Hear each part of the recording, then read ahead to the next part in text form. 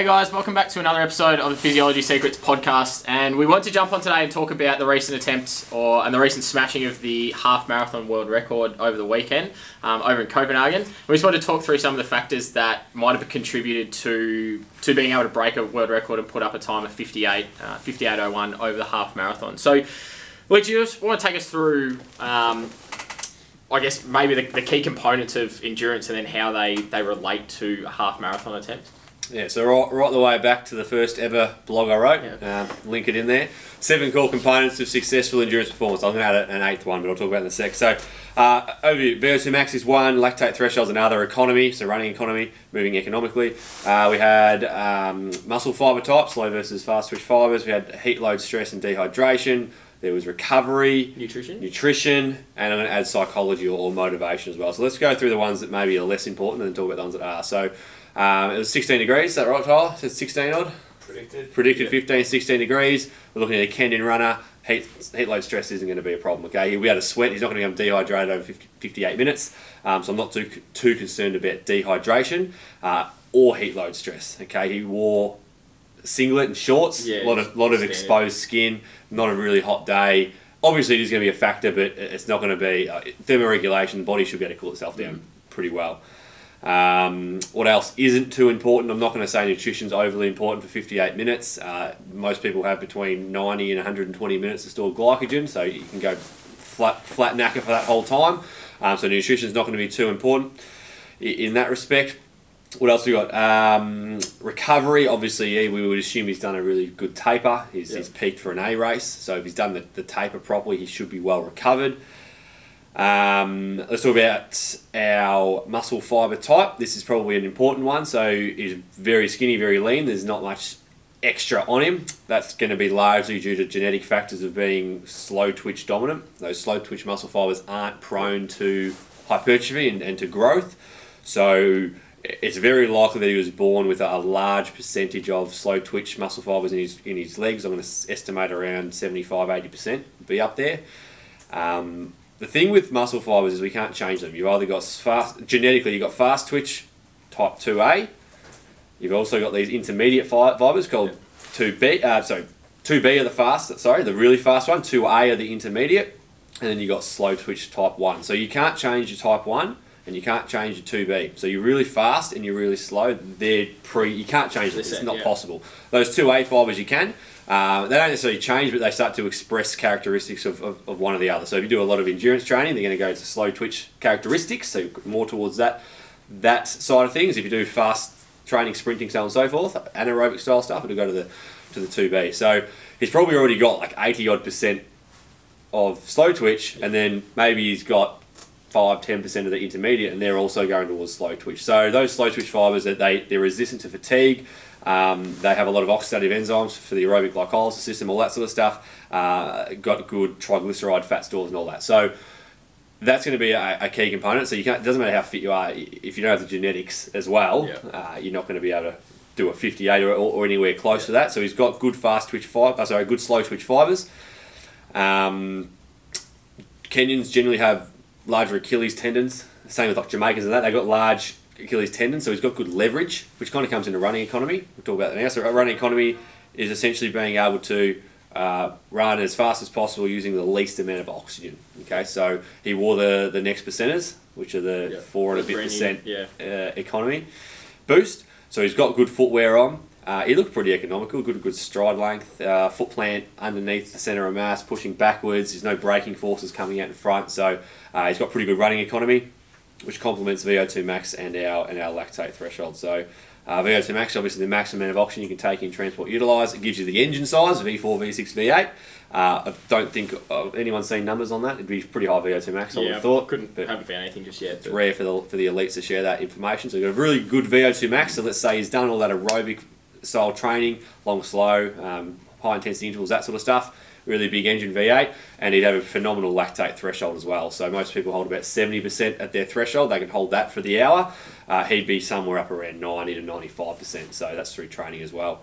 Does that tick it off? So we've got VO2 max done. Psychological is probably the only other one. Cool. Lactate done. Economy done. They're really the 3 core ones, plus genetic factors such as the fast twitch and slow twitch fibre. ratio. Psychological is going to be huge for endurance athletes. Obviously, we need to be motivated. So it's just optimal arousal, essentially. So you would assume he was pretty motivated doing a 58. It's 2:45, 2:44 pace, so it's pretty quick. Came off the back of one of the paces for Kipchoge's effort as well. So he'd just come off the back of that training block ready for to pace the 2-hour marathon effort. That's soon, isn't it? So only a couple of weeks. So this is pretty much his lead-in for it, I guess, but he's had his own crack at a world record. Yeah, should just put them side by side. Yeah. could be interesting. I reckon they could both probably do it. That's a story for another day. So, psychological stuff, that's just getting ready. Well rested, you would hope. He might be listening to music before if he wants to get pumped up, or maybe he's already nervous, so he actually doesn't listen to music, or he listens to slow music. He'd use visualization of crossing the finish line in a world record time, if that was his goal at the time. But essentially, when psychological factors are just being motivated to put yourself in the pain cave and hurt the whole way, and work through it. So they're pretty much it. So I guess in summary of the physiological aspects, it's more it pretty much is his physiology. It's genetics and his physiology, and a little bit of psychological stuff, because we're not too overly concerned with that nutrition aspect, because it's only 58 minutes. Hydration should be fine. He's well acclimatised. The environment's a lot warmer than what he was in, and you'd anticipate that he was well recovered. So that's essentially it. Yeah. Without just something to touch on the nutrition side of things, I know we sort of ticked that off as not one of the most important factors, but it was sort of reported that he did take a bottle out halfway through the race. No one really knows what was in the bottle just yet. But compared to pretty much everyone else in the field who didn't take anything, why do you reckon there might be a reason in terms of, is there a need for elite guys, maybe, or the average age group to take anything throughout a half marathon effort at all? Like, would it be required in a different environment day, hotter day, to take fluid on, or would you be looking to get some sort of carbs in? Because the average age group is probably going to take close to just over the hour and a half, maybe a bit longer. How much does that then change, or what might he be be trying to achieve by taking one quick bottle halfway through? Yeah, I mean, in the circumstance of him doing 58 minutes, I would anticipate. I don't know what was in there. You're not going to hurt yourself by taking on any sort of fuel, as long as it sits well with the guts and it doesn't slow you down while you're drinking it. I mean, the pros are going to be pretty good at maintaining pace while they do that. But in terms of this circumstance, I would say, I mean, you will sweat a little bit, so it's not going to hurt to replenish a little bit of fluid and electrolytes. I don't think it's necessary to take on carbohydrates in an event's under an hour. But as you said, obviously age groupers that are doing an hour and a half, well, that's getting close to that. Yeah, of course, that's getting close to running out of those glycogen stores, depending on your body mass. So yeah, for the average Joe, for sure, if it's over an hour and a half or over, you definitely would want to take on some nutrition as well as more hydration, because you're running for longer.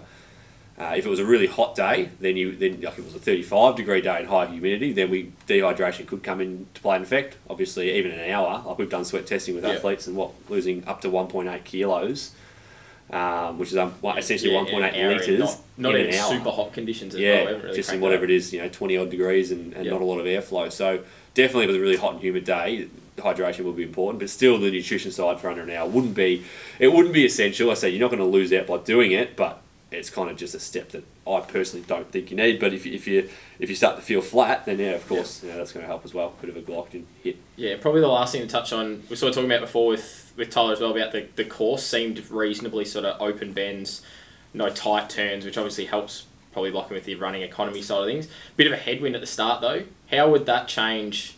I guess obviously you put it on a different course, tighter turns.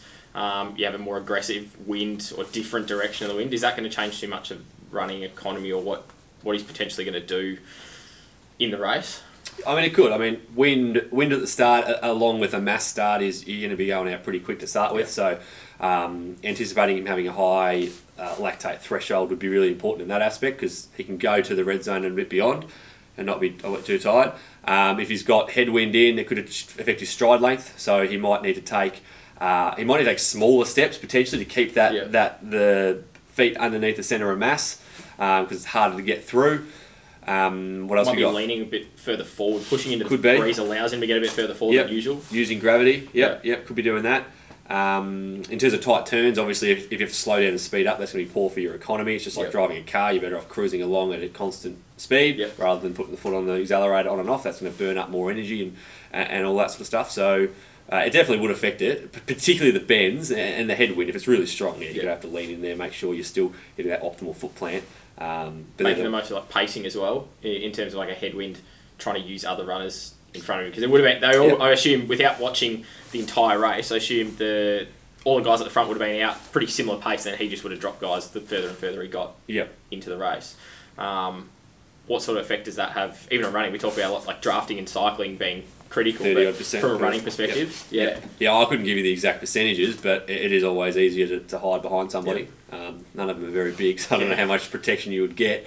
But definitely running the group for a little bit for aerodynamics, but also the psychological aspect as well. It's always easier just to sit behind not always, but generally sit behind someone and sit with the pack. So when did he break away? Did we find out when he broke away? I think he was. It wasn't too far. I'm pretty sure from what I saw, he broke the 15k best time. Paces to at the start, almost designated to run the first 10k's at a pace they can't. And they just would have pulled off. So that would have helped with that headwind. Yeah. So there's pros and cons. So you got that. Yes, first 10k's or so, you got a break in the wind. The pacemakers is good because they're going to be a constant pace because that's their job. That's their job. And so even if there was there a lot of wind? There wasn't that much. It wasn't much. I think it just said through the first maybe like 5-10k, and then after that it wasn't. It was a headwind for that, and then after that wasn't too bad. So but flat course otherwise and pretty open. So look, if there's no wind, it's kind of it's potentially better to run by yourself, just in the sense that you can hold a consistent pace. You got the psychological factor sorted out. Surges and stuff. Yeah, you can hold the pace. There's no surges. There's no race tactics and all that sort of stuff. So you can be as economical as possible because he could have held. He actually got faster and faster. I think it was like 247s and 245s and finished at 243s or something like that. So he got faster. But he can afford to do that if he's just running inside himself and has no other competition. It can actually be a benefit as well. So I think that's enough in terms of the race. Do you want to just quickly talk about what we're doing over the next little while in regards to, obviously it's just broken the world record. We know it's sort of 244, 250, 245 pace, ridiculous pace. Let's have a quick chat about what we're doing in the lab here. Tyler did crack it. Trying to run at 244 pace the other day. Yeah, we're just having a bit of fun. So obviously we found out yesterday morning that happened. We got Tyler on the treadmill yesterday afternoon, or 2 days afternoon by the time they looked at this. And we just set the challenge to him. So, and to you guys as well, who can run the longest at 245 pace essentially. So most treadies only go to 20, so do ours. So we did 20 k's an hour. We found an online calculator which estimated percentage gradient and how that correlates to increased speed. So what we're going to do is 20 k's an hour on the treadie, 2% incline, run for as long as you can. Essentially what we're doing is, the idea is that you record it, proof of time and all the rest, post it up onto Facebook and Instagram, tag us in that. And whoever gets the closest to Tyler's time is going to win one of our new subscription services. So our new subscription service being unlimited testing for 12 months. So whoever gets closest to, we're going to do like who can go the furthest or the longest, but then you're going to have an elite, somebody who's elite's going to obviously do that. We've had a few guys who run some pretty quick sort of mid-2 marathon times who would probably give it a fair crack. So we thought maybe closest they would. to. So to include as many people as possible, we're not going to announce what Tyler's time was. We're going to drip feed certain durations of that test, certain parts of that test throughout the next week and a half. So we're not going to know whether he did. Well, we already know he's done 90 seconds. We posted that already. Already knows that. But we don't know if he got to 2 minutes or 4 minutes or 6 minutes or half marathon. Not quite. So the idea is to get as many people involved in that so that everyone has a chance, and it's not who's the quickest or who's the slowest, or it's just who can hold that pace for the time closest to what Tyler's is. By the competition ends 26th, which is Thursday, so a week from when this is released. So we know it's got to be above 90 seconds. We're not sure exactly where it's going to finish, but the idea is that by the Thursday we'll release the full footage with the time on there as well, to prove that we're not cheating or whatnot, and we'll announce whoever's close to that, and they'll get free 12 months of free testing services and consulting in the lab. Yeah, absolutely. So jump on, have a crack at it. Make sure you tag us in your post. We'll be resharing them to see who can run the longest, who can run closest to Tyler, and who can actually stay on the treadie for longer than sort of 10-30 seconds, because it's pretty quick pace at 20k an hour at 2%. So that'll do for another episode of Physiology Secrets podcast. Looking forward to seeing some of your attempts at the challenge up on social media, and we'll see you next week when we announce the winner in next week's episode.